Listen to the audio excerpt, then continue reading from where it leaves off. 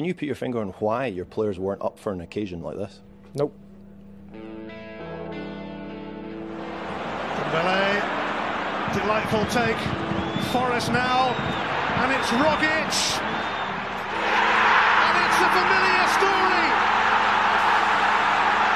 Tom Rogic. So he skips away from Candace. It's all a little too easy. The Rangers liking, and they have a second, and he likes to have a say on Derby Day 2. Callum McGregor and Celtic are in a rush to reach the final. Here comes Moussa Dembele. Cute, clever, and about time he got in on the act. Olivier Cham. Perfect penalty. Rangers have been put in their place, and their place is still a long, long way behind Celtic.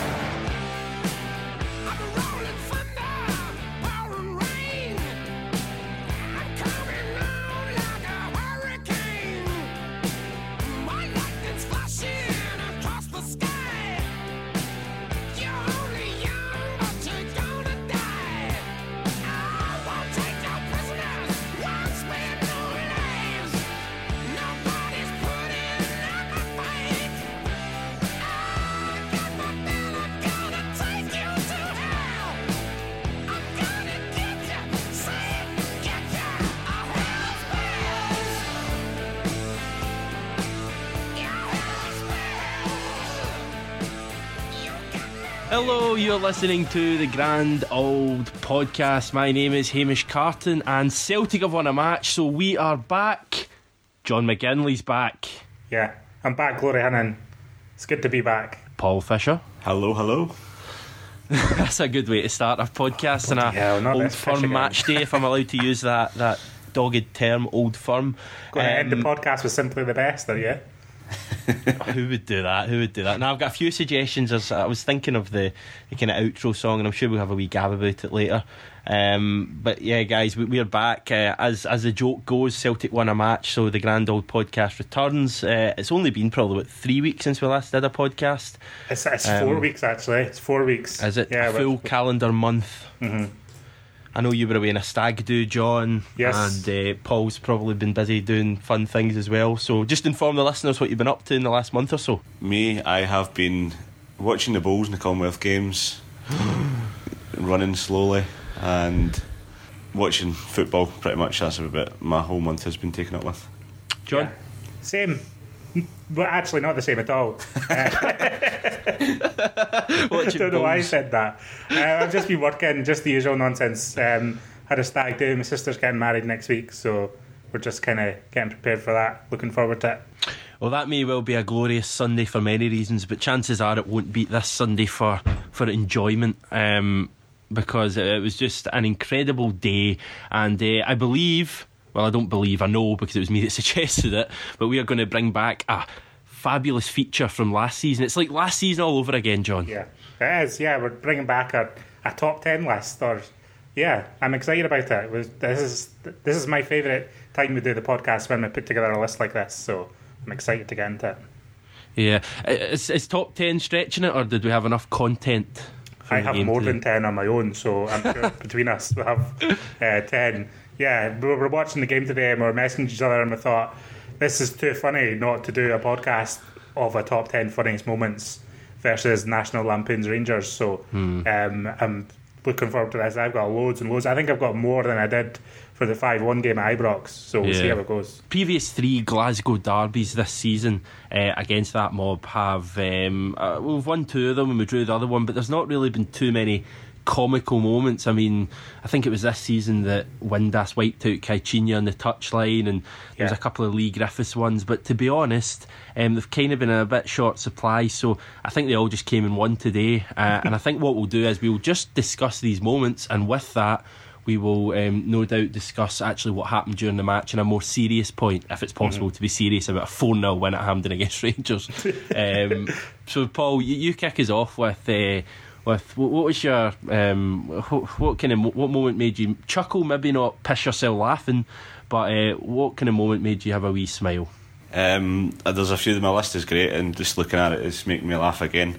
I think the first thing, or I don't know, the one that was the first kind of real chuckle was the fact that Graham Murray thought it sensible to make a sub in the 39th minute of the game. It was totally bizarre time to make a substitution. And the fact that it was Andy Halliday was stropping off was great as well, and it just showed the complete ineptitude of the Rangers side on the day, and it set the tone for what was to come in the second half. I think I've got this down as Andy Halliday's a series of unfortunate events.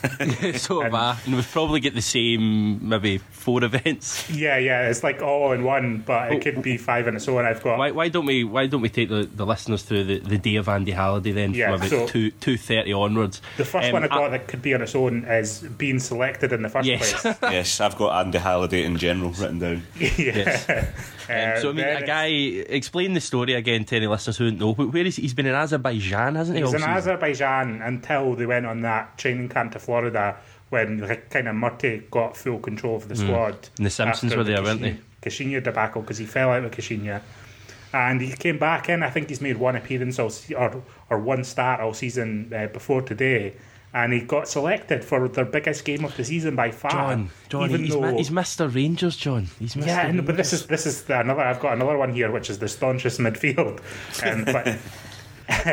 But he's a dreadful footballer. He's never done anything against us. And the next part on a series of unfortunate events was the woeful performance, because he was just terrible. He just looked well off the pace. I've never seen Celtic have so much space in a midfield in all my life, and I know Scott Brown and Olivier Cham were excellent, but we were just given so much space in the midfield. It was unbelievable. We were strolling it from kickoff. It was like a training game in the first half. And then the fact he gets subbed off a few minutes before half time, absolutely raging at Graham Murray and whoever else is on the bench there. I'm not quite sure who it was all directed at, but he was absolutely fuming.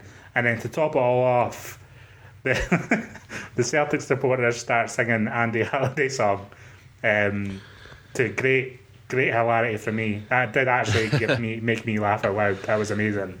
He must have been absolutely seething walking off that park. He's just been embarrassed basically in front of the whole country. In fact, anyone watching the game in the world. He's been taken off 5 minutes before half time. His team are already 2-0 down. He's just lost it with his manager. I assume it was Murty was shouting at. I can't think who else it would be. Which again just shows what's going on in that club. The fact that a player would do that to the manager. I mean, could you imagine that happening with Rodgers at Celtic? And then the fans start singing his name, and not the Rangers fans, the Celtic fans. But it's just crazy. Like, why would you make that? Paul's right. Why would you make that substitution a few minutes before half time, unless you're just simply wanting to ridicule someone or scapegoat someone? I would be raging as well if I was Andy. I know you played pish, but I'm not sure any player deserves being absolutely ridiculed in front of 25,000 fans at the National Stadium in a semi-final. It was quite unbelievable, but just perfect as well, because I doubt he's going to play for the club again. He maybe go back to Azerbaijan. I don't think his contract's up or anything, so they'll need to do something with him. It's pretty good. Yeah, I don't mean to sound like Heart and Hand podcast, Paul, but I mean, you could have taken off any of those Rangers 3 in the midfield. Anyone in that Rangers team probably 40 minutes into the game. Yeah, the Rangers team, like, I'm not a huge fan of looking at other clubs and the players and stuff like that. There's a couple of guys I had to ask my brother when we were watching the game, who's that? I didn't know who they were, and then Dorrans came into the game and I thought, I didn't realise he was playing. Halliday, he was just awful. It's so bad how there's nothing there at all. We had all this talk before the game about how Brown and Cham would be in charge of the midfield, but you'd never expect it to be like that. It's amazing. It's baffling at the same time how 3 players can be so bad in their supposed perfect positions for them. Right, I'll jump ahead a wee bit then. Alfredo Morelos, and if we want to put it into one moment, just that miss, just that series of events. I don't know, Lustig what he was trying, but he completely sclaffs it. It was almost the most sensational own goal ever. I thought it would just drop it in. Gordon's dive's hilarious if you just watch that, because it's just so bizarre. And then the ball bounces out. Gordon's away having a pie pretty much, and Morelos just has to take a touch and tap it in. And it's actually reaching parody level with him now. Yeah, those misses he had in the first game at Celtic Park, they were really good chances, but the next two misses he's had, the one in each of the last two games, are just hilarious. I mean, that one at Ibrox was awful, which I suppose was a really funny moment as well. But that one today, it was like the game was already done. It wouldn't have made much difference at all. But how he actually managed, I mean, all he had to do was tap it in first time. How he managed to miss that chance. And this guy will never score against us. No. He'll be away from Rangers in the summer, and he will never have scored against us. And it'll be one of the most incredible stories ever, because he could have had 4 or 5 against us.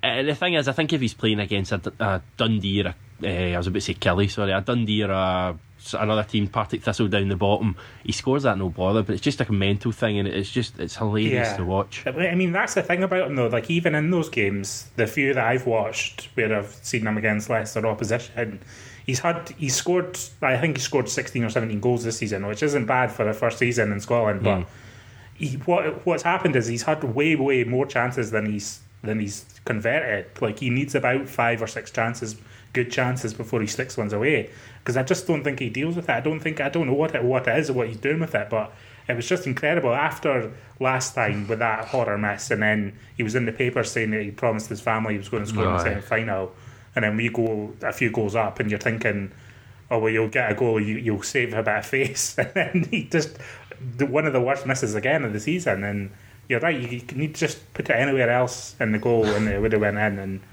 Gordon just didn't really have to stick out his leg, because he just banged it against his shin. It was unbelievable.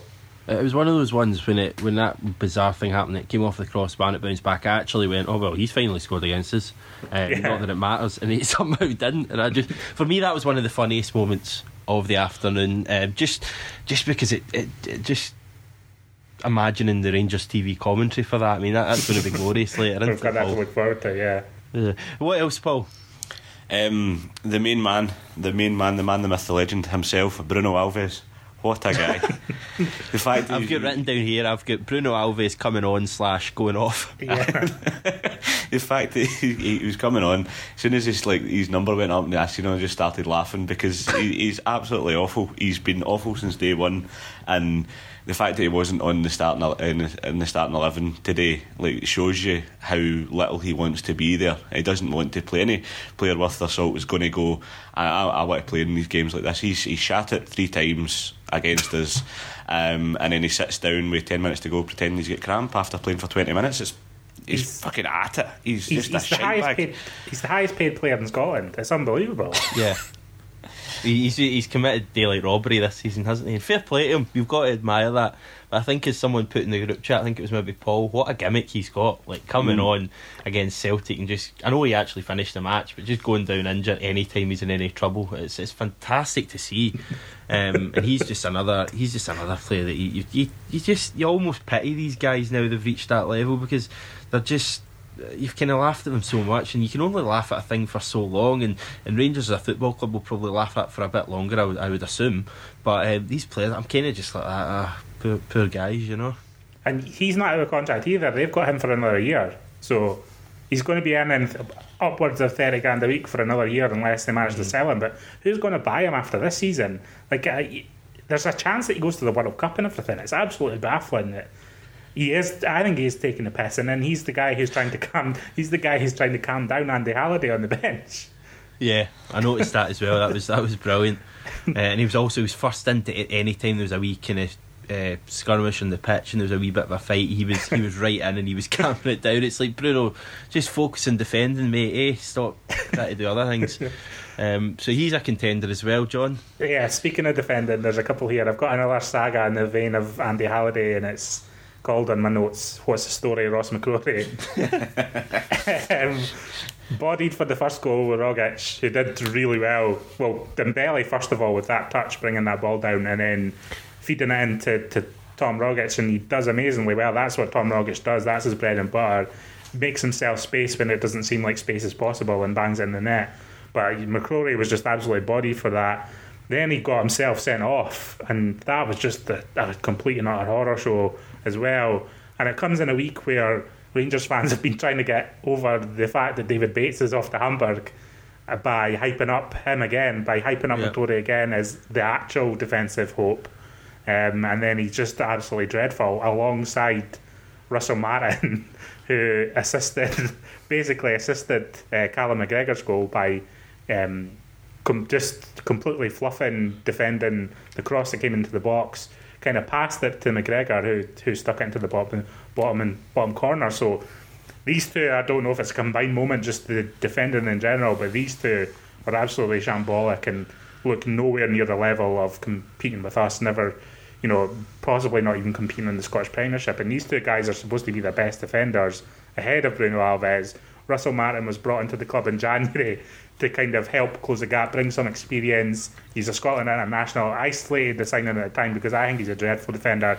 He's one of the players that's driven me out of the wall as a Scotland fan over the last few years more than anyone. And I think he's dreadful, and he showed that again today. He can't cope with these high-pressure matches. And it's just hilarious that they think these guys, bringing in these Scottish guys, these kind of staunch kind of knowledge of Rangers as boyhood fans and all this pish, that they're going to get the job done against us, like we're not already 10 times above that level in terms of quality and class. And we don't need players like that because we've got players like Olivier Ncham, Moussa Dembele. We've got proper quality, almost Champions League level calibre guys that are just going to take the mick out of these guys for as long as they keep relying on this old kind of notion of tradition and kind of strong Rangers man kind of pattern. And it's actually a bit pathetic at this point. But as a Celtic fan, it is absolutely hilarious every time we absolutely body them in these matches. As you touched on earlier, John, it was quite a staunch looking lineup. If you looked at the players, there was probably a good the staunchest a good seven or eight Rangers fans, Rangers boys in there. Good Rangers boys. And Ian Crocker keeps going on about it as well. It's like, it's a dream come true for these guys to be playing for Rangers and all that kind of stuff. Do you think it's a dream come true for them to get absolutely pumped every time they play? It can't be. Like if I was a Celtic fan, like playing for Celtic as a player and getting beat off Rangers, I'd absolutely hate that, and I'd want to show something about it. These guys don't show anything. They don't do anything on the pitch, and they show no heart. And you think, if they are Rangers fans, then fair play to them, that's fine. But they don't they're not showing any passion or any fight when they're coming up against decent players, and it's as John said, it's hilarious to see the staunch guys getting subbed and falling down and like giving assisting Callum McGregor and stuff like that. It's just pathetic. And then they bring on another one. They bring on, when they're 3-0 down, they bring on Jason Holt, and then he concedes a penalty as well. No, it's just amazing. Staggering how funny it is. It's amazing. It's like one of those events where like the fans of a football club get to play against the former players, and it just ends like in an absolute horsing. What was one? I just remembered one there. It was Graham Dorrans in the second half, another Mr. Rangers, one of the probably the biggest Mr. Rangers in that team. That moment when Callum McGregor broke clear and he just tried to absolutely half him. And if he'd have made any contact, there's no doubt it would have been a red card. And I actually think it should have been a red card anyway. But he just got nowhere near Callum McGregor. And McGregor looked so quick today, he looked so on it. He had a really, really good game. And he just absolutely powered away from him and paced away from him. And that just kind of summed up the whole Rangers thing. They tried by illegal means to stop him, and Don just lost it for that second. And even then, when he lost it and kind of went out the boundaries of the rules of the game, he still couldn't stop McGregor. He couldn't get anywhere near McGregor. So that was a kind of pretty good one for me. And obviously the red card for McCrory, as you said, you kind of summed that up. That was just brilliant as well, because it was just Dembele just absolutely schooled him and beat him for pace. And actually, I was watching it on I think one of the BN Sports or something like that, and I had a stupid English unknowledgeable commentator, and he actually didn't reveal that it had been a penalty, so I thought it had just been a red card and a free kick, and when it went for the penalty I got a big surprise. But I mean, they put all these big Rangers fans in the team, Docherty, Dorrans, Jamie Murphy. I mean, was he even playing? He's meant to be their main creative talent. Wasn't even playing. And it was just so easy, and that brings me on to my one, and it's the one that we're all waiting for. It's the and it doesn't even relate to the game today, but it's the Rangers fans cheering the draw in the Lampoon Tavern. I've got that down too. After the last round. We knew at the time when that happened that it was going to be laughed at, didn't we? That's the best thing about it. No one looked at that and went, "Oh, that was a clever thing to do." We all just looked and we thought they're just going to regret that, and they regretted it the following week when we beat them at Ibrox, but even more so the draw they cheered for, and they just get hammered 4-0 going on 40-0. You couldn't make that up, or maybe you could when it comes to them. I just don't understand why they were cheering it in the first place. I think at the time they were in the middle of that 6-game winning streak, but they're just beating Falkirk 4-1. Yeah, they were playing Falkirk and Ayr United in that. There was no 4-1 against Falkirk. Yeah, really good result. Bizarre, absolutely bizarre. But I'm glad that video exists. It's like the video of Pedro Caixinha saying "Good luck Celtic" and stuff. It's stuff that's going to haunt them on social media for the next years and years, because these are videos that people. It's just so immediately funny for Celtic fans, but also from fans at other team, and they must be sick getting it retweeted onto their timelines and stuff. It must be gutting. Imagine there was videos just absolutely ridiculing us, and we just seen them on a near weekly basis. Yeah. It's just, you would be gutted, wouldn't you? You'd be absolutely gutted. They're just the absolute butt of our joke now. But I was speaking to Paul before we came on air, and it was like, today it was like you weren't even celebrating some of the goals because it was just so funny. Like, it was also inevitable because we scored early, and it's like the goals are flying in and you're buzzing, but the overriding feeling is just how absolutely pathetic they are and how amazingly funny it all is, and just moment after moment of hilarity. And it's crazy that it's come to this stage where they are actually the butt of every joke that we have now. They're even getting slaughtered by Celtic's social media team, which is the most vanilla social media team in the country, and they're getting absolutely bodied all before and after every fixture. It's incredible. Yeah, the game had everything, but didn't it? Like, everything you want to smile and laugh and celebrate. They had Rangers going down to 10 men. They had Celtic scoring some wonderful goals, a penalty, 2 penalties. They had misses from Morelos. That's like, that miss is going to haunt him. The first one would be haunting him up until today, and he thought, right, this is my chance to put it right, and then that's happened, and it's just unbelievable. You've got Rogic, you've got Dembele and McGregor scoring again. They must hate the 3 players because they just score against them all the time. They do. And then you've got the staunch Rangers guys all sitting in that dressing room at half time, full time. The staunchest guys you can get. They're walking in with their brown brogues on, and then they're walking back out. They're going home and they're going to cry because they're absolutely pathetic. They're the kind of guys that get buzzing because they've got a picture of the Queen in their dressing room. How much do we think then that cheering in the Loudoun Tavern, if at all, and I'll ask you both, do you think it actually affected or was mentioned in the Celtic team talk at all?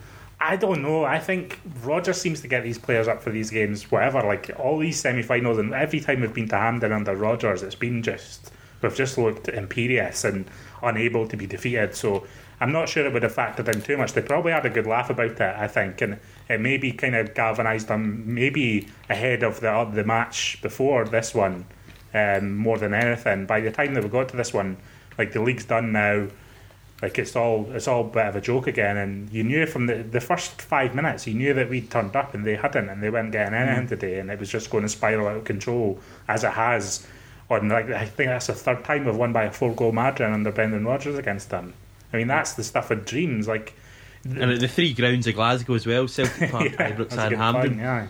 Like, you would dream, like, the 5-1 game, you know, I know they happened quite close to each other, you know, about 15 years ago, or even longer than that now. I'm getting old, but they kind of happened close to each other, but they were unexpected. They felt like once in a generation kind of results.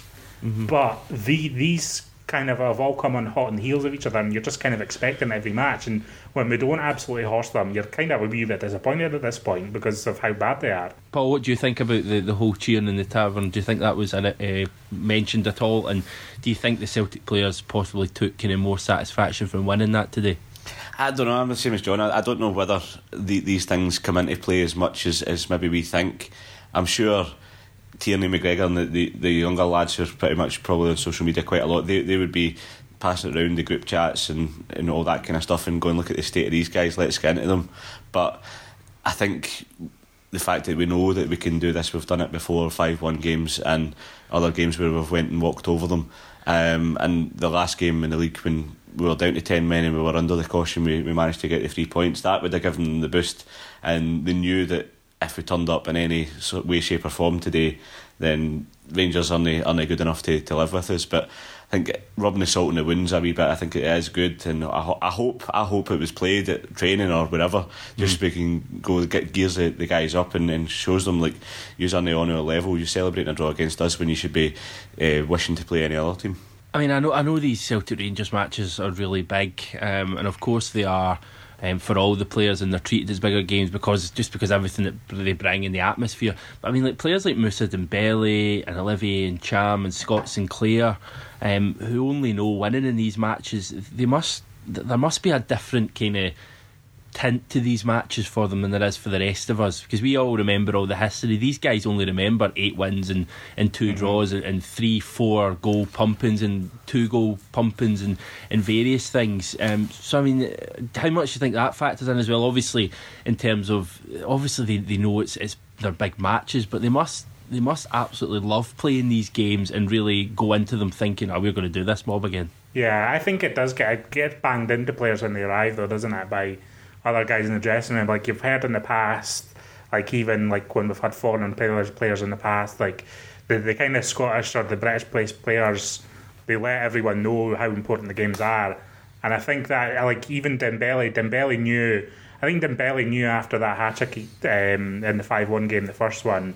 I think he knew how big the fixture was after that point. He probably didn't before that match, but that made him an instant Celtic legend.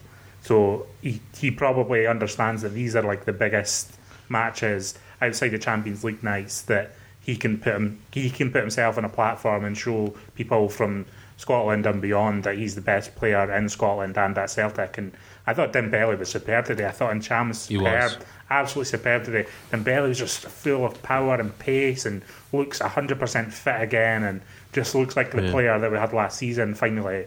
I'm not sure if it's because he's more motivated in these big matches. He's pretty rank last week, or it's just that he is fit again and enjoying his football again. But I thought he was magnificent today. Really, really good. And people, I've seen a few people this week kind of question whether Lee Griffiths should play today. But like, I love Lee Griffiths, and he scored loads of goals for us. But like, Dembele just offers us so much more when he's on the top of his game, and he was today. And it's great to see these foreign guys coming in and play like that. I say, Cham was my favourite player today. I thought he was just incredible. His range of passing, his vision, is just driving the team forward, just combining with Scott Brown. And I think it was notable that he was given the penalty at the end, because I think it's like recognition from his teammates that he's been sensational today.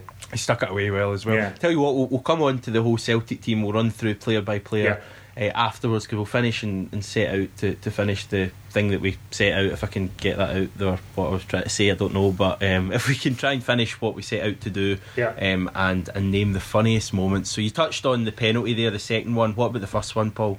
Panenka against Rangers. I know, it was unbelievable. You got a sense that Dembele he knew he was scoring when he stepped up, but you just got a sense he was going to do something pretty special, and Foderingham just looks like an absolute fool, like any keeper does when that happens to them. But the sheer gusto of doing it, walking away, pointing to his name on his back, and the swagger that comes along with being able to do something like that in a Scottish Cup semi-final. You can't forget that it's a semi-final. I know that we're winning at that point and the guy's been sent off, but you need to make sure that you score these things, because you see anything can happen in football, but Dembele doing that, it was rubbing salt in the wounds that were pretty deep already. Yeah, you can't think of many players in the last 18 years since the turn of the century that would have done that in a Celtic Rangers match. Probably off the top of my head, Larsson and maybe Moravchik or something like that. But to do that from the penalty spot it takes guts. And fair enough, we're 2-0 up at the time against 10 men, but you never know, the game could turn if he misses that and whatever. That was just, I couldn't get my head around that. That was crazy. I couldn't believe he'd done it either. That was another really funny moment, and it's just like Dembele understanding that it's a day of hilarity himself. He must have understood that. It was a statement, wasn't it? Yeah, it was a really cheeky statement. He just wanted to do it, and he knew exactly where he was going to put it, and the keeper had no chance. It was a really good penalty, actually. I imagine I don't think he would have done that if it was like 1-0 up in a final or something. but the fact that you got away with it, put it in the back of the net, and the fans were loving that one as well. That was just another moment and another amazing day.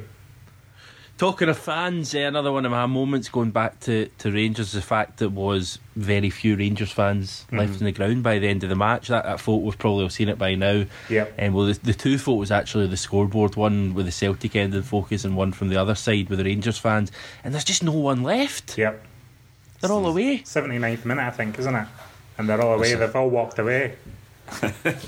It's phenomenal, but like I always say, I'm a big advocate of you need to stay to the end and watch your team and all that kind of stuff. But if you're in that situation against your rivals, you're out of there as soon as that third goal goes in. I think you're down to 10 men out of there. But it's so funny, like seeing all the Celtic fans celebrating with the players, and there's like you could hear a pin drop at the other end of the stadium because there's literally not one person kicking about. Absolutely fantastic. In the half and half picture you can see the first half of Hampden written, and then it's just a sea of green, white, yellow, whatever that's there, and then the rest of them is the seats are blue, but the players aren't, the fans aren't there. Right, we've definitely not heard the Rangers TV commentary yet, but that can probably slide into our top 10 at some point, can't it? It's going to be hilarious. We get any predictions for the kind of highlights? I'm assuming it was Tom and Hugh Burns, I'm assuming, so that the Morelos miss will be pretty special, won't it? It'll be, yeah, because he'll be excited about him scoring that. I think the Hugh Burns will make an arse's sell with the red card, saying it's not a red card, something like that. And I think they'll say it's a free kick as well. I think they'll try and deny it's a penalty, make a prediction of that. I think you'll say something like, and Cham looks like he's enjoyed that one, or something like that. Something like that. I love that stuff so much. I know I went down like a YouTube hole of it last week of watching like loads of them from the season when they were in the Championship, just like when they were gubbed by Hibs and stuff. And the combination, I hope it's Hugh Burns because he's just so funny. I just think he's so funny. His patter's amazing. Oh, fantastic. Right, anything else you guys have to add in terms of the list? I mean, I'm out of stuff, but I'm assuming you guys have much more. I've not got too much more. The only other thing that was slightly funny was when he made the sub after the red card and Murray's trying to give out his instructions with the numbers. I thought that was pretty funny. He's just a clueless guy. And Murray, after the match, watched this post-match interview. He sounded like he was going to cry. He kept saying, I'm not going to answer that because it's too raw. I'll just lead to conflict and finger pointing, which sounds like a great bus journey home. I've got my list, like Andy Halliday's series of unfortunate events, Morelos missing his chance again, Panenka, what's the story, Ross McCrory, Graham Murray about to cry.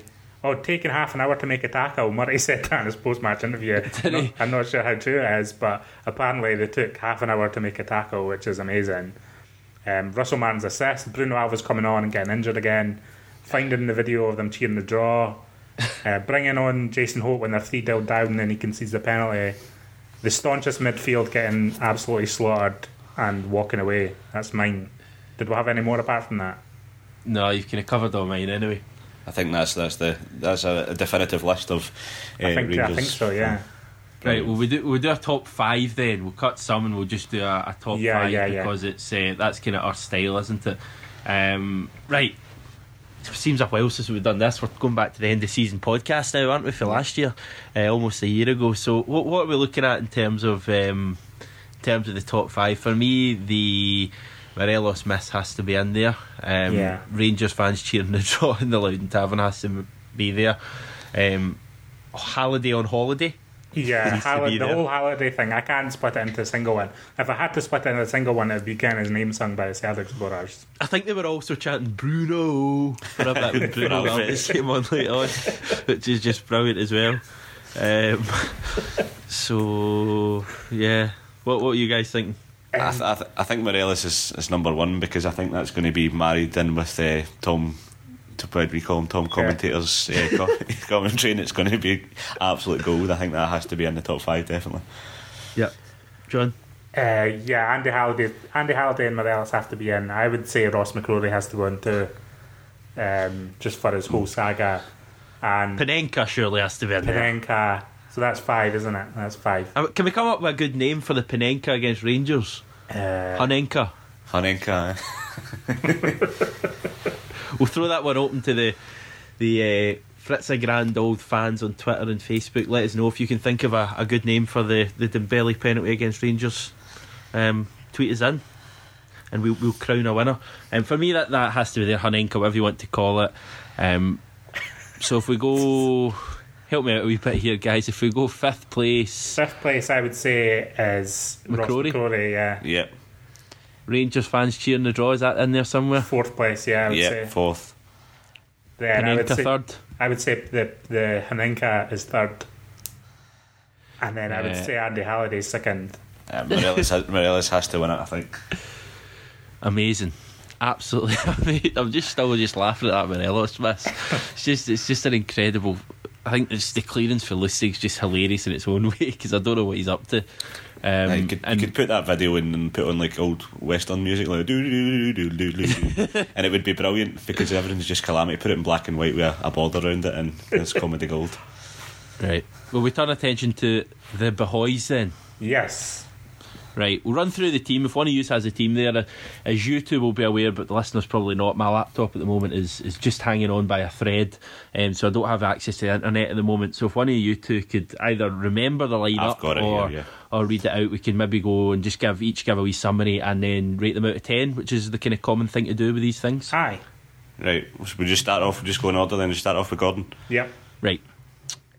Paul? He slept most of the game, couple of good saves, and he didn't really have to do much, did he? An assured performance from a good goalie. There's not much more that he can add to that, I don't think. I thought great save in the second half. Yeah, he had really two really good saves, I thought. I was pretty pleased with him. Like, I'm one of Craig Gordon's biggest critics over the last 6 months or so, but it was good to not have anything to moan about with him and see him pull off a string of fantastic saves. Like, even the Morelos one, I know it was hit by Yam, but he still kind of sticks out his foot to keep it out. So I would say like an 8 or 9 out of 10. Yeah, I think the one is the Morelos header that he saves, that is a really, really good save, I thought.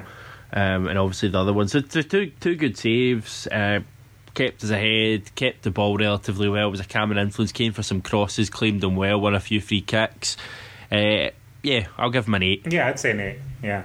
Did you give him a rating, Paul? Yeah, I'll go with that. We'll go 8. Yeah, out of 10's pretty good. Right, Mikael Lustig was the right back. Bloody hell. The only black mark on the day.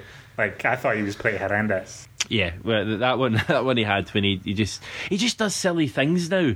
Like he'll roll the ball out in front of him, and then he'll just kind of miss-hit it, and then the left winger will go through, and I think it was God knows who it was, but he took Morelos maybe, and he tugged him back and got booked. And he just does kind of silly things, and he doesn't seem to be the option that Kieran Tierney is on the left hand side, in terms of he doesn't overlap anymore. Everything's kind of inside the fullback, and everything's in that kind of final third position where he's either going to whip a cross in that the keeper will come and collect, or he's just going to knock it back into the midfield. So I think, in all honesty, he's kind of reaching the end of his time in terms of what he can do at Celtic. And these things happen, but I think I'd be looking at a right back that can do the same as Tierney does on the left hand side. He needs replaced, and I know it's a shame to say, because I think he's a really nice guy and he loves the club, but like, he just can't be our first choice right back next year. It's just like, if we go another transfer window without replacing him, I'm going to be tearing my hair out. But I thought it was just evident again today. I thought he was pretty poor. I would give him like a 5. I'll give him a 5 as well. Yeah. I feel sorry for him. I'll give him a 6. There you go. Is there any reasoning behind that other than the fact you feel sorry for him? No, I don't think he was as bad as John thinks. He was. Well, he was as bad as I think. I don't think he was the worst player in the team. What? So I thought Big Ayer had a stinker. I don't know about that. I thought Ayer was a wee bit. I just thought the two centre halves just weren't great. I think Boyata, he just kind of looks unsure, and he's just you know what you get with him now.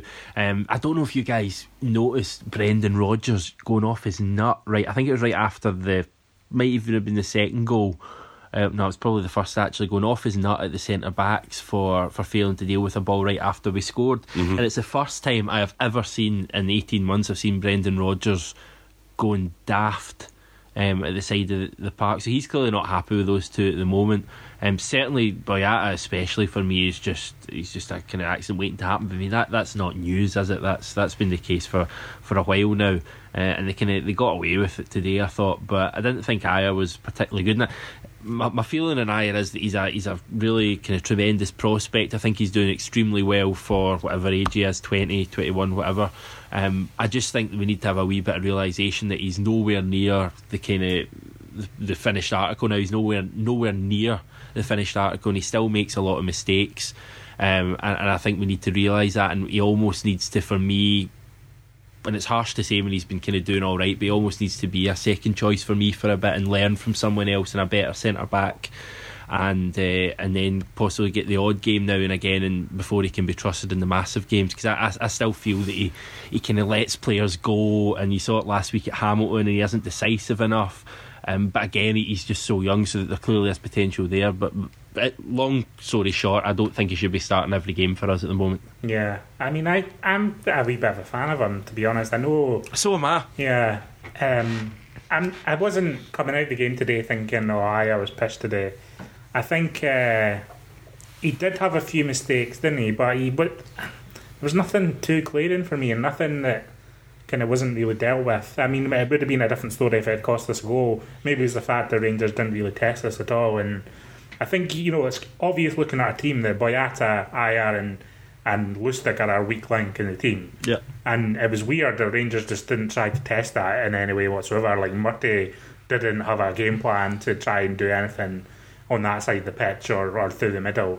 And Morelos was pretty poor. So yeah, I mean, thinking about it now, reflecting on it, they probably didn't have the best of games, but I wouldn't put them anything below, maybe a 7 or a 6 or 7. Well, I'm firing out a pair of 5s for the two of them. I'll go 6 the same. I think that although there was no glaringly obvious bad mistakes from Lustig, Ayer or Boyata, I think the three of them together didn't have a great game. They weren't tested, which probably gets them away with having a poorer performance. So 6 is all round for me. Did you rate them, John? Yeah, I would probably go a 6, hearing your arguments. Yeah. Right. Well done, Paul. We've convinced them. Left back. I thought that's what we're going to be called, the Moaning Bastard podcast. Yeah. But I think Kieran Tierney was back to the player that we know. I thought he was really good. He was energetic. He was bombing onto the byline. He was beating men. He was tackling well. I just thought he was excellent. He was really, really good. But again, that's nothing new for him. 8. An 8 for Kieran Tierney. I did think he was good. He was full of energy again. He was really eager to get forward and try and kind of affect the game in the final third, which I think is when he's at his best. So yeah, I would go for an 8 too. I thought he was pretty good today. Yeah, it's one of his better performances of late, and I thought he was given a kind of free role to kind of do what he wanted, and he defended well, and he was always there or thereabouts on the left hand side, so it seems fine. Scott Brown, El Capitano. I just think this guy is almost verging on legendary status just for the role he plays in these matches alone. Though he's And I know he's playing again. You've got to put all this in. He's playing against a Rangers team that we all know is 100 miles away from the team that they were or have been previous, whatever you want to call them. But this guy, there hasn't been a guy who's dominated this fixture like Scott Brown has in ages. This guy he absolutely laughs at Rangers every time he plays them. He loves the game. A really good point was made on the radio. He boasts in these matches, but you only get away with boasting and playing the hard man and the kind of the comic book hero or the villain or whatever you want to call him, if you can back it up with how he plays, and he completely does that. Every single match he bosses Rangers, and he bosses that Rangers midfield, and he wins the battle against probably 3 Rangers men, and then he just says to players who can go and play with the ball, aka Olivier and Cham, go and affect the match. And Scott Brown's a key man in these matches. We all know that. He's the man who makes it all happen, really. And today was just the same again. The same as the game 2 weeks ago, the same as the game at Celtic Park when he was our best player just before the new year, the same as the game at Ibrox before it, the same as the 5-1 game last season, the Cup semi last season, the 5-1 game at Celtic Park when he bodied Barton. He just absolutely bosses Rangers every time he plays them, and for that, for me, that alone, even if he only played 5-6 games a season and did that, he'd be one of the contenders for Player of the Year. Yeah, I agree completely. I thought he was absolutely outstanding today, and just shows why everyone's so high on him these days. And just I always think back, because there was a 3-year period where he got slaughtered by sections of the Celtic squad, and he's become our greatest captain since Billy McNeil. Like, what can you say about it?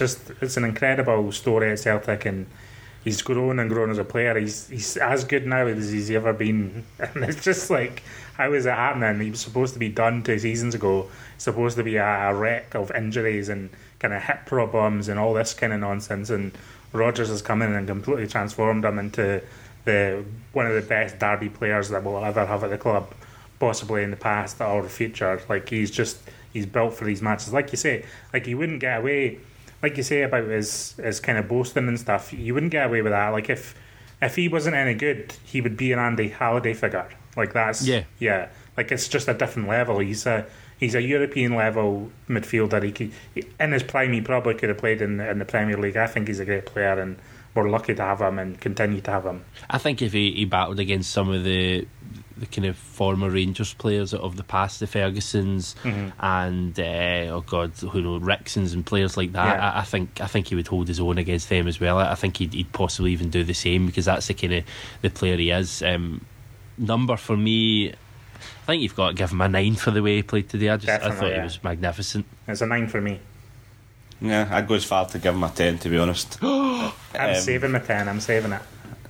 I was having had some guys on Friday and we were playing poker, and there was 2 Rangers fans, 2 Celtic fans, 2 Killie fans, and I was trying to convince them of how great Scott Brown is. They were hitting out with the patter that I know Kilmarnock have been good this season, that Malumbo's a fantastic player, and Chris Boyd could be Player of the Year and all this kind of stuff. And I goes, you guys not watch Scott Brown? He doesn't do anything, he just kind of blusters about and flexes his muscles. He is by far and away the most influential player in this country, and this season he's been head and shoulders above 99.9% of other players. He is fantastic. Today he bossed it. He made tackles when he had to make tackles. The only thing letting him down was maybe, I think I counted 2 stray passes, which is really unusual for him. But on the whole, I think he's fantastic. 10 out of 10. Olivier Ntcham, this guy is just incredible, isn't he? Did he give the ball away once in the whole match? There's so much chat. There's been so much chat all season about whether this guy. And there's been a real divide. You get folk saying, "Oh, this guy's incredible. This guy's the answer. This guy will take us to the next level." And you've got other folk, rightly so, maybe at the start of the season, going, "This guy, what's this guy about? He gives the ball away. He's kind of inconsistent." He's come on to a right game in the last few weeks, and the game at Ibrox he was brilliant, and the game at Hampden just there, he was just fantastic. As I say, he didn't give the ball away at all. He's such a calming influence in these matches, next to Scott Brown, as I say, who wins the battle. And Cham then goes and plays and moves the ball, and he moves and the ball moves, and he's just a glorious player. And he's, for me, probably the best technical player we've had since Nakamura, in terms of kind of not giving the ball away and his close control. Yeah, I agree. I mean, I think I said on the last podcast that, like, he was the player that had impressed me most over the previous 3 months or however since we'd last recorded the podcast at the end of last year. And I'm just a really big fan of him. I think he's just, his natural ability is kind of up there with Dembele for me. Like, I think he's got that kind of potential, the same way that Dembele does an attack, that he can be that for the midfield. Like, I think he does need a little bit more consistency, but I think that'll come. He's only 22. Like, he's really young, and that's really young, especially for a midfielder who, you know, doesn't rely on pace and power in the same way that maybe Dembele would, or doesn't rely on, like, natural, you know, trickery with the ball in the same way a winger would. To be like a central midfielder, you need intelligence, you need knowledge of the game, you need experience, you need technical ability, and you need vision. And I think he has a lot of those things, and he's gaining other things week to week with us, and is only going to get better. He's a player that, like, next season he'll be the most improved player, I think, again. I think he's got another 2 gears to his game, because I think in these matches it kind of, you see him raise his game in these matches, in these high pressure situations, which I think for me is the most impressive. And he had his football education in British football, so it's not a surprise to see him kind of be part and parcel of, like, what we would consider football and culture in this country. It's not like he's a foreigner who's been playing in a strange league and has been dipped into Scottish football. But I think as he gets more and more used to Scottish football, opponents gains confidence, has a bit of callousness about him in the same way that Scott Brown does. I think he's got another, like you say, another 2 or 3 gears to his game, and I think we're going to see that next season. And I think in these big matches we see glimpses of that, and it's just about him doing that every single week instead of maybe every second or third week. And I'm just so excited about his potential. I mean, I'm so excited about where he can take us next season. And I think if we're going to do anything in Europe or anything at all of that nature, then he's going to be absolutely at the heart of it. You could even see in some of the games he came on. I think he came on against Bayern Munich in the home game, and he just changed the game in an instant. And Anderlecht as well, possibly. And he belongs at that level, and he walks it at Scottish football as well. If, as John says, if he can find that consistency, Paul, he will be a contender for Player of the Year. There's already an argument possibly that he's the most talented player in this country. Yeah, he's such a good player, and you can just see if you go back to maybe, I don't know, qualifiers at the start of the season in Europe, and you see that how much his stock has risen, and just the quality control that Rodgers and the rest of the team have put in place there. He's just steadily got better and better and better. He is so assured on the ball, and he can score a goal. How often do you see a midfielder that has got the creativity but also the defensive attributes that can pop up with goals left, right and centre? It doesn't happen very often, I don't think. I think a centre midfielder is either really defensive or really attacking. He's got both in his locker, and it's going to be wonderful to see him continue to grow in a Celtic jersey. 9 for me. 10 for me. I'll give him a 9. I don't think he put a foot wrong. I thought he was our best player today. On a scale of 1 to 10, it's an absolute 10 for me. I thought he was just outstanding today. I can't say enough good things about him. If it's a 9, it's a 9, but I'm going with 10. James Forrest was in the right of the 3 behind Moussa Dembele. I thought James Forrest had a really good game, actually. I think it was possibly even the best game he's had against Rangers in terms of involvement. He has a habit sometimes in these matches, and whether it's because he goes missing or because people don't find him, but he doesn't see enough of the ball. But today he was just on it completely, and he was giving Declan John a torrid time. And he could have had a goal for himself, and he sets up or helps set up the first goal with a lovely ball. Well, in fact, did he set up the first one for Rogic, didn't he? Because he came onto the Dembele pass, which by the way was a complete carbon copy of last year's first goal that McGregor scores against Rangers, and the fact that Dembele ran on and then kind of cut it back. But Forrest, the ball for that was really good, and I just thought he was a real live wire today, and I think it was the kind of performance we want to see from him in the big game. But then again, for James Forrest, he's been like that all season, so we shouldn't really be surprised. I think again Forrest is, maybe 2-3 seasons ago you'd think, a big game coming up, James Forrest, you'd maybe be slightly apprehensive of him starting. Not now. He's always on the team sheet, and you always know that he's going to give you some sort of output, whether it's a goal or assist or even a pass that splits the defence. And he ran today. I seen him a couple of times higher than Dembele, which is unusual for him, and I thought he's obviously been told, you can do what you want. John was pretty good in the 3-2 game a couple of weeks ago, and Forrest has obviously went to show, this is who I am, this is what I can do, and you're not getting a sniff at getting anywhere near getting up the park. So I thought, I think save for that one chance that he should have used his left foot, I thought he should have gone with the outside of the right, Paul. His trademark, I know. I don't know how he never wrapped his foot around it, but it was a guilty chance. He could have scored that. He probably should have had it in target, but that's picking faults, and there's not really faults there. I think he was great today. Yeah, he was good. He's good today. I mean, I think he's been one of our best players. Another player who's possibly a candidate for Player of the Year. 16 goals, 9 assists. He scored 3 goals in the League Cup. Scored 4 goals in the Scottish Cup.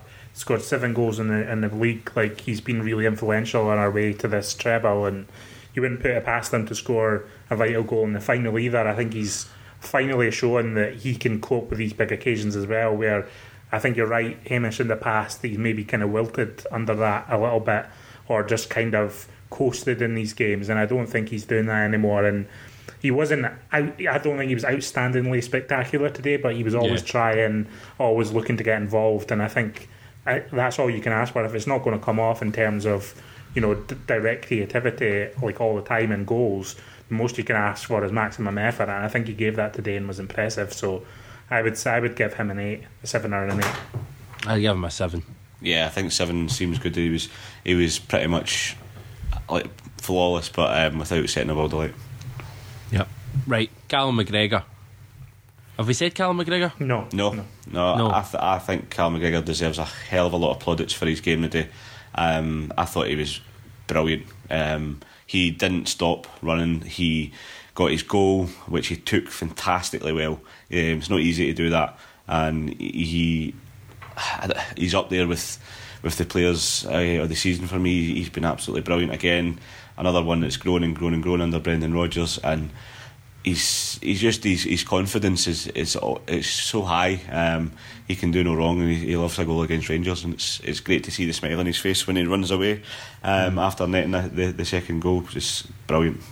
Did you hear the kind of scream that Scott Brown gave off when that second goal went in as well, in the TV commentary or the TV audio? It's brilliant. It's fantastic.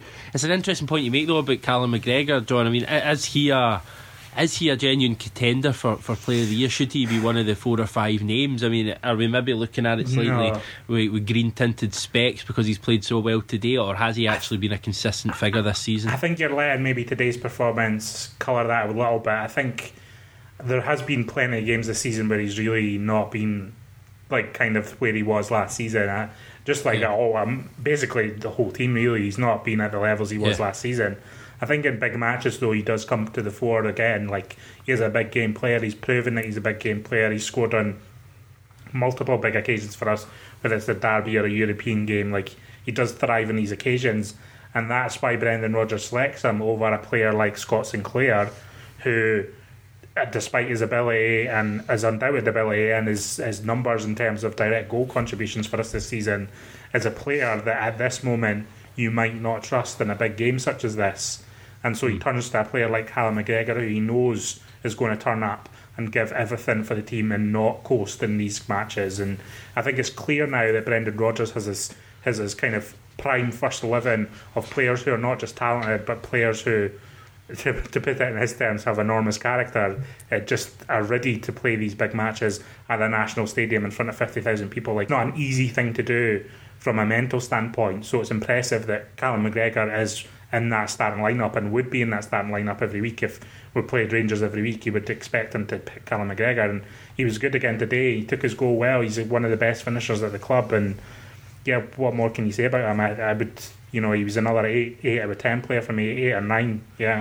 Yeah, I love the fact that he tracked back late on in the game. I think it was the boy Windass, and he tracked about 80 yards back and ended up winning the throw in the far hand corner. So I just thought that summed up his performance. He was industrious, he was busy, but he has real quality in his game as well, and I think it does really kind of show the gulf between the teams again. I mean, can you imagine if Callum McGregor was playing for Rangers, and he would be looked at as probably one of Rangers' best players, and you'd hear all the hype from their fans about him. When you see him going up against kind of some of their players that would maybe look at similar level in terms of kind of on paper the likes of Murphy, and you see the difference. I know they're different kinds of players, but you see the different impacts they have on the game. I just think Callum McGregor's a fantastic player, and I thought he was really, really good today, and obviously getting the goal as well, as Paul said earlier. He just can't stop scoring against Rangers. He scores pretty much every game against them, and they're all really similar goals he scores. He's running onto stuff, and he's the kind of the coolest man in the stadium most of the time in terms of when those big chances arrive. And when you look at, remember the past, the chance, the kind of big thing about Callum McGregor is that he'd score long range goals, but when the big opportunities arrived and the chances came, he'd fluff them, and that's just changed big time. And that goal today was a perfect example of the player he's become, and the celebration as well was great as well. Yes, Tom Rogic. Are we not getting a Paul view on McGregor? I gave my view on McGregor's. I kicked it off. I'm struggling tonight. It's been a long week. 8 out of 10 as well for me. I'll give him a 8. I will, not quite 9, but more than 7. So I'll go with 8. Well done. Right, Tom Rogic. Well done. Tom Rogic, John, take it away. Tom Rogic, 15 out of 10.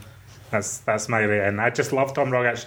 I can't rate him or look at him objectively in any sense of the word, because I'm just in love with him. And he scores in every single big match, every single match that I'm deeply invested in. Tom Rogic is there to do the business for us. I can't say anything negative about him. He is perfection in a footballer, and I can't believe we've not tied him down to a long-term contract yet. I'm really scared he's going to have a really good World Cup for Australia and then fuck off. But he is... I just love him. I would play him in every one of these matches. He's so good that he can play for 60 minutes He went off an hour mark today and his job done. Like, he didn't need to do anything else. He got his goal. He got us on our way. He finished superbly, created space for himself against Ross McCrory and just belted it into the back of the net. And I love him so much.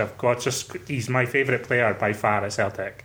I know there's more effective players on a more consistent basis. I know there's players who are more important to the identity of Brendan Rodgers' side, but there's no player at Celtic now or over the last few years that has given me as much joy as Tom Rogic, and I just absolutely adore him. Yeah, he was probably a pretty safe bet for first goal scorer today.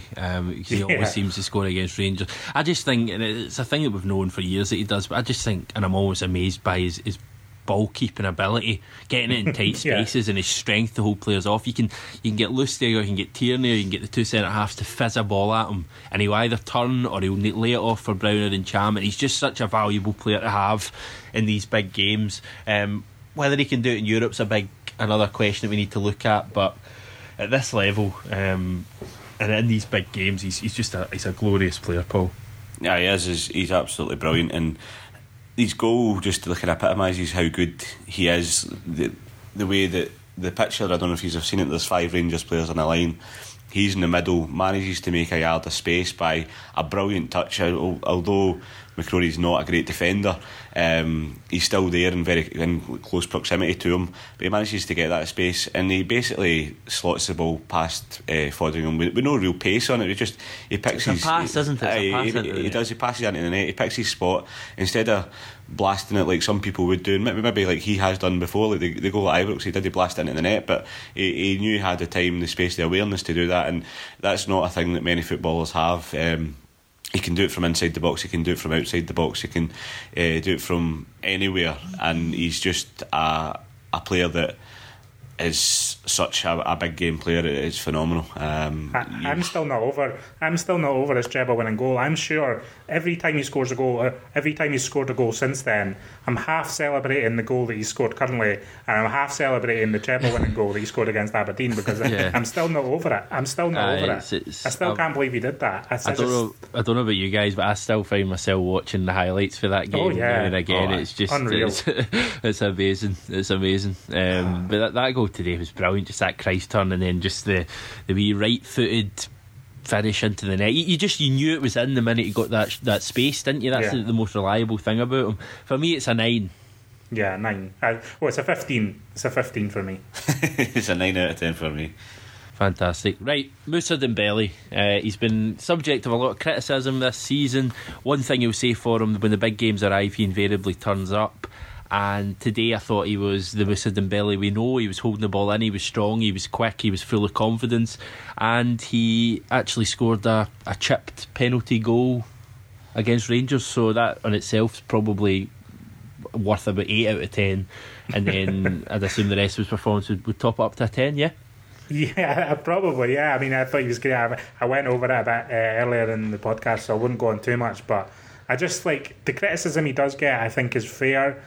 But it's no different from basically anyone else in the Celtic team in these matches against the so-called lesser teams. We just look half the team that we do because of it must be a motivation or a challenge issue. The players don't feel challenged or whatever it is. And as a fan, it is really frustrating to see the team like that. But in the case of Mr. Dembele, you know he's going to deliver when it matters. So it just doesn't really matter when he doesn't turn up against Hamilton, does it? In the grand scheme of things, it really doesn't matter that much if he's going to absolutely tear apart the Rangers defence at Hampden the next week later. Yeah. It's just I'm willing to go with his lows to see him at his highs. And I don't know if he'll be here next season. I hope he is, of course, but he's such a good player. I think he could play at a higher level than Scottish football. I think he's too good for Scottish football when he's motivated, fit and at his best. He's too good for this country. He'll go down as one of the largest Hunskelpers of the 21st century, won't he, Paul? Yeah, absolutely. He can pop up with a goal, and at times when we need a goal as well, he can score them. Today he was untouchable. I think the Rangers defence just simply can't live with a player like that, and I don't think any defence in the country, our defence couldn't live with him. There's not a chance that would be happening. Dembele would be scoring 3 against us if he was playing for a decent side. But I think what John said, if he's shite against Hamilton and he's going to do this in the big matches in the semi-finals, then I think he can take that, and he can always score goals in the smaller matches as well. You've seen that last season, popped up with a hat-trick after coming off the bench. He is a phenomenal athlete, a phenomenal football player, and his vision awareness, his control and his ability to find the pass, that was his key today. He found some passes that other players wouldn't even think about doing. He's already thought about it 10 seconds before he's done it. He's a great player, and the penalty was icing on the cake. Yep, definitely.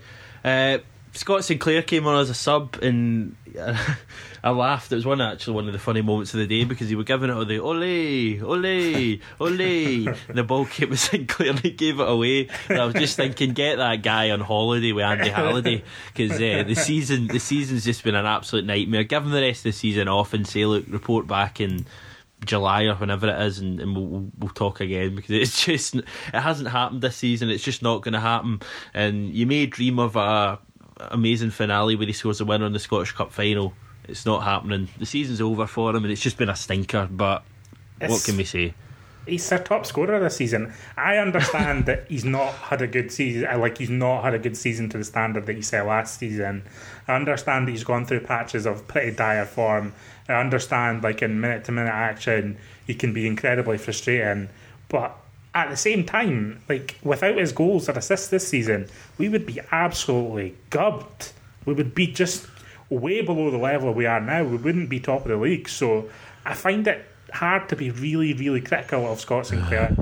And I understand that, because I know his form hasn't been as good, and I know he isn't performing to where we want him to be, and I know that other players probably deserve a chance ahead of him.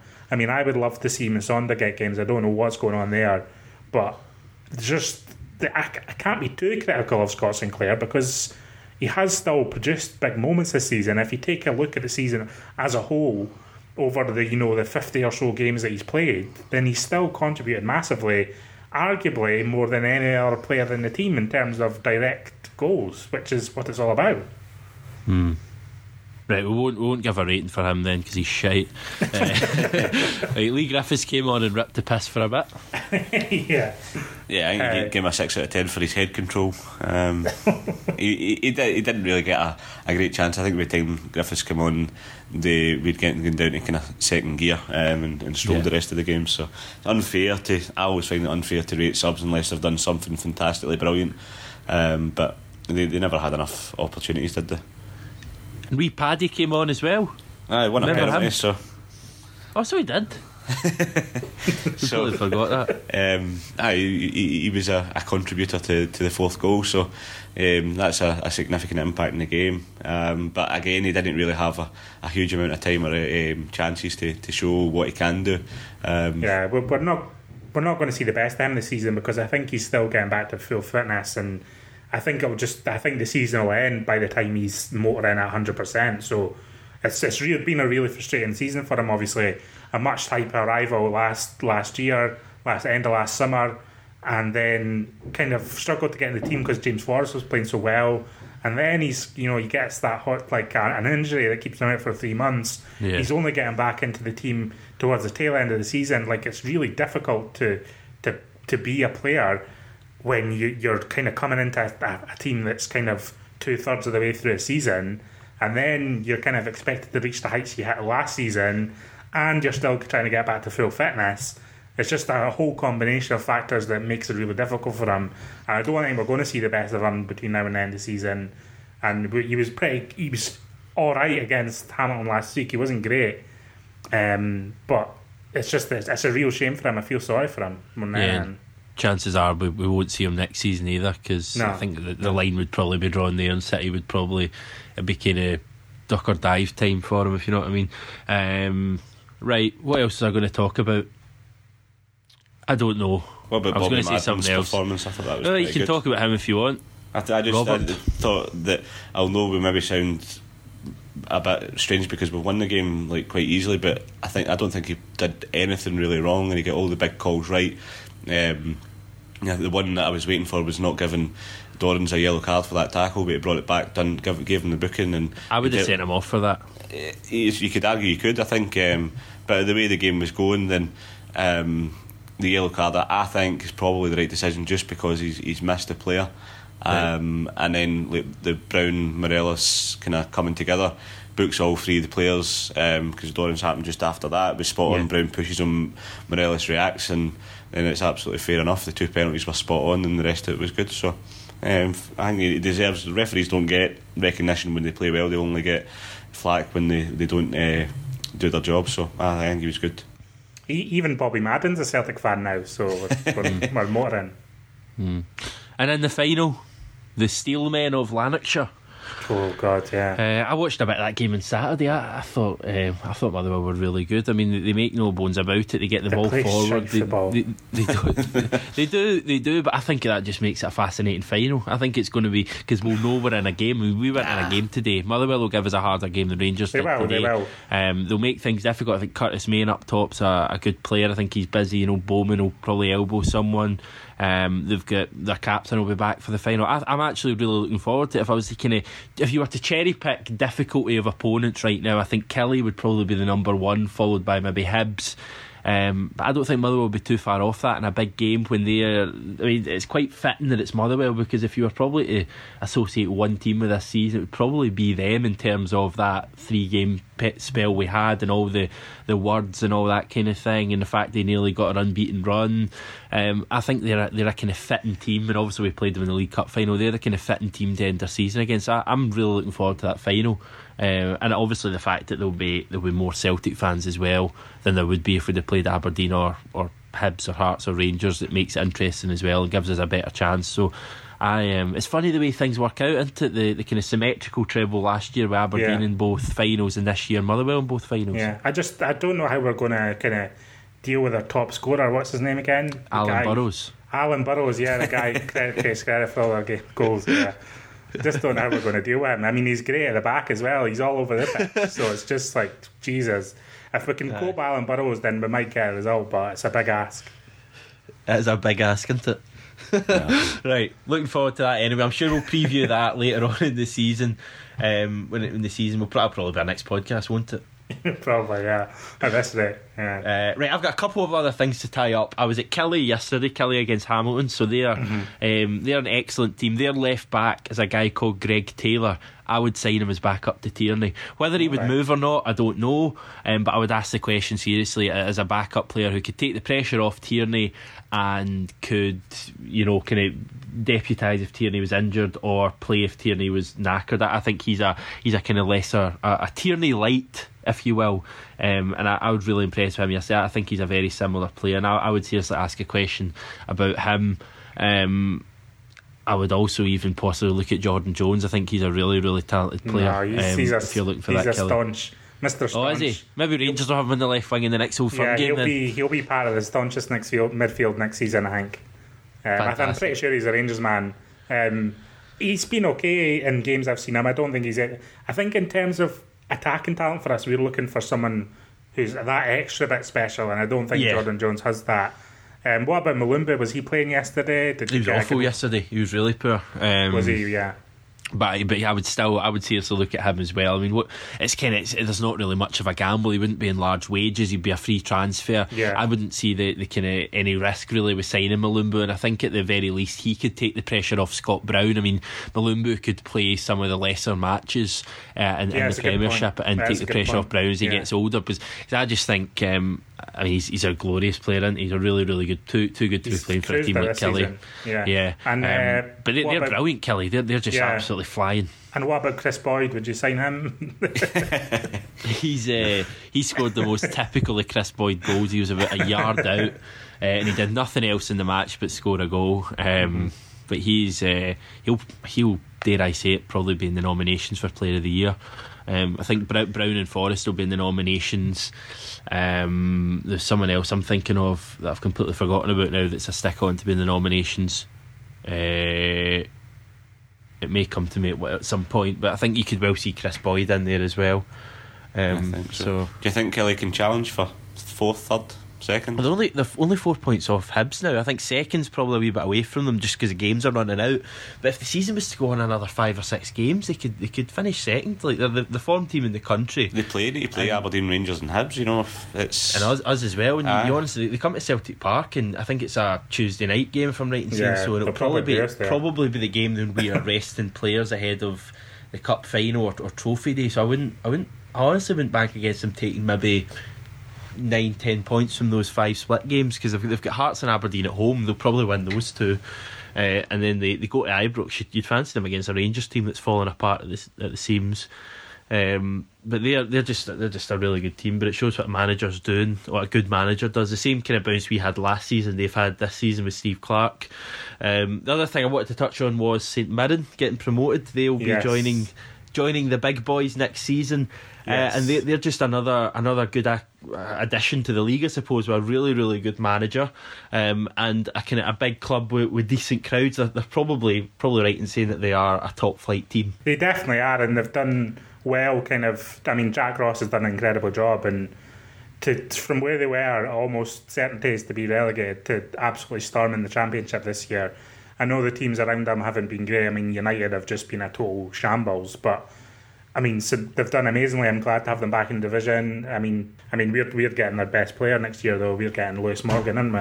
17 goals this season, 12 assists. I was talking about this to a pal. I would not be surprised to see us have a look at him in pre-season and maybe just realise that he's maybe not quite there yet, and just for him to end up back at St Mirren. I wouldn't be surprised to see that at all. Well, what about with the kind of waning form of Sinclair and kind of Musonda not yet showing his true potential? Like, we need someone on that left side. Yeah. We don't know how Johnny Hayes is going to come back either from a long-term injury. We've got all the players, don't we? He could be a good option on that left side. We've got so many players. You've still got Stuart Armstrong to fit into that midfield as well, possibly. I think he'll be away though, surely. Yeah, we'll need to kind of take stock in the summer and see exactly who we've got. We'll maybe actually do a podcast on that, and just because we've got Ryan Christie coming back as well. I really want him to get a chance at Celtic. I'm just so impressed by him. I've always liked him ever since his Inverness days. I've always wanted him to get a proper chance at us, and it's just never quite worked out for him. He's only had a few starts, or 1 or 2 starts even, so I'm desperate for him to get a few games for us and see what he can do. Am I right in saying Scott Allen's still contracted to us as well? Yeah, I think so, but maybe his contract's up or something, I don't know. Right. It would be interesting. That'd be a good podcast, actually. Just look at all the players we actually have and work out who has a future. Maybe that would give us an excuse to do another podcast at some point, because we kind of need them at the moment. I think that's pretty much us then, unless you guys have anything else to add from the weekend. I'm good. No, I think we've covered all bases. Paul's already eating his tea. There's a delay in Ayrshire. I'm just thinking about my Chinese. It's too late for a Chinese, Paul. It's never too late for a Chinese, Hamish. It's 1:30 in the morning. No, 1:30 in the morning. It's when you come out the pub, you have a Chinese. You're hungry, you wake up in the morning, there's leftover Chinese, you have a Chinese. Right. You're rough, 4:30 the Chinese opens, you have a Chinese. It's never too late for a Chinese. Fantastic. 4:30? 4:30, eh? What, in the afternoon or I'm not sure what's worse. In the afternoon. Alright, I thought you were talking about during the night. No, don't wake up during the night and go, I can fancy a Chinese. No, I thought you were saying when you were out. If you're out the night before and then you wake up, you're a bit rough, you watch your football, and then the Chinese opens at 4:30 in the afternoon, and you place your order. And I love the fact you know exactly when your local Chinese opens at. Fantastic. Well, this has been fun, lads. Yes. Will we do another one of these podcast things soon? Yeah, I think so. I'm quite into your idea of looking at the future of Celtic. That'd be a good one. Right, let's do that next week then. Yeah. Who's our fixture next week? Oh, is it Hibs? Oh God, we could win the league, so we might need to part. We might need to do one. Yeah, our glory hunters will need to do one if we win the league, won't we? Yeah, exactly. Sake. Right, thank you, John McGinley. Cheers, lads. Thank you, Paul Fisher. Thank you. I've been Hamish Carton. You have been listening to the Grand Old Podcast on the day that Celtic reached another Scottish Cup final. It finished Celtic 4, Rangers 0. Enjoy it, and hail hail.